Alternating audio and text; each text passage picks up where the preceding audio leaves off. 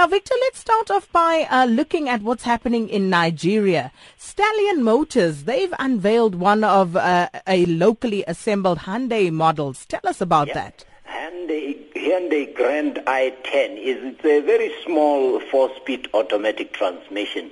The 1.3 kind of engine, if you like. So it's an entry level. And for the Nigerian market, I must tell you, it's not a big car at all. But as you know, the modern small cars tend to have a lot of legroom inside. It doesn't have to be a massive car. But the beauty of the story is that I would say for the first time, Hyundai is manufacturing cars in Nigeria. I must confess, I heard about this about 2 months ago, that they were planning to manufacture cars in Nigeria. I thought it was going to be one of those grand plans that I talked about and never materialized. But they unveiled the first locally assembled motor car in over the weekend in Lagos at the weekend. So I just am so encouraged for Nigeria because it is Africa's largest economy. It's going to have to lead. And among other things, because they have minerals that they haven't taken advantage of, to start manufacturing automobiles is one of the ways to make sure that mining will become part of the Nigerian economy and diversify it so it depends less on petroleum. Good for Nigeria, but Victor, is that something that we as South Africa should be concerned about?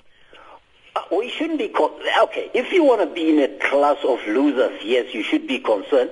But if you look at the African story as holistically as I like to look at it, I would rather have one African country manufacturing cars. The question is, in South Africa, as we are already manufacturing so many, can we do better? Can we get the manufacturing of the automotive components?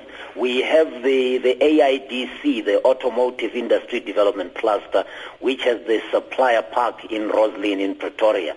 And as you know, in the Eastern Cape, we have 2 major motor manufacturers for export. The question is, can we go upstream in the value chain? By that I mean, instead of importing some of the components and assembling cars locally, we have platinum produced locally. Can we make as many autocatalytic converters as possible?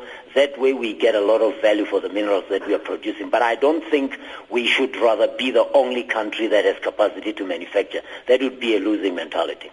And then moving to Ethiopia, a Russian company that recently signed an agreement with Ethiopian Ministry of Mines, they are set to embark on an oil exploration project. Yeah, I hope these will make a breakthrough because before them there was Tullow Oil, which is an even bigger player on the African continent. They went exploring, but I don't think they were satisfied with the results they found.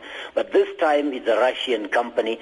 I love the way Ethiopia seems to diversify its foreign direct investment. They have Indian investors, they have Italian investors, they have Chinese investors, they have African investors, Arabic investors, but this time they have gone to Russia, which is a good balance. You will never be the subject of any specific country if you have such a diversified source of investment. But this Russian company is not the only company. There's another company headquartered in Houston, Texas called Bell Geospace that's going to complete the data set, and that will be available for the resources center so that you can know exactly where the oil resources are. But long customer service by this Geospace, Bell Geospace, including ExxonMobil, which is a giant in the world, Petronas, and London. So I'm sure we are going to see a lot coming out of there, and shouldn't be surprising because Kenya, Tanzania, and Uganda have oil already. So it is not surprising that another country in the Eastern African region should be looking in the same direction. Well, Victor, I think, it's a bit of a bitter, sad moment for us here this morning because it is the last time that we'll be speaking to you about the African markets and going on to greener pastures. I don't think we doubted for a moment that it would happen, but we are nonetheless sad that the moment has come. But, of course, from our side, wishing you all the best in your future endeavors. But I'm sure you'll miss us too. I will miss this moment, especially that guy that comes afterwards. What's his name? Ramative. Clive. I don't know how he manages to giggle so early in the morning. And tell Janet that if she doesn't cover basketball, I'm watching, and she must be nice to Miami in the future government. But I really enjoyed myself here. It's just that as you grow, you tend to end one relationship and start another. But in the end, radio remains the ruler, because I don't think you can ever get a better medium. And SAFM is doing a great job. You are a much bigger player as a national station, so I don't think you can ever get a bigger stage than SAFM. So I'll always be grateful for what I've been able to contribute. And yeah, let's get the African story out there going and build more faith in the continent amongst our people. Absolutely. And that's time out for Victor Kgomoeswana. He used to bring us the African markets news on that every Thursday.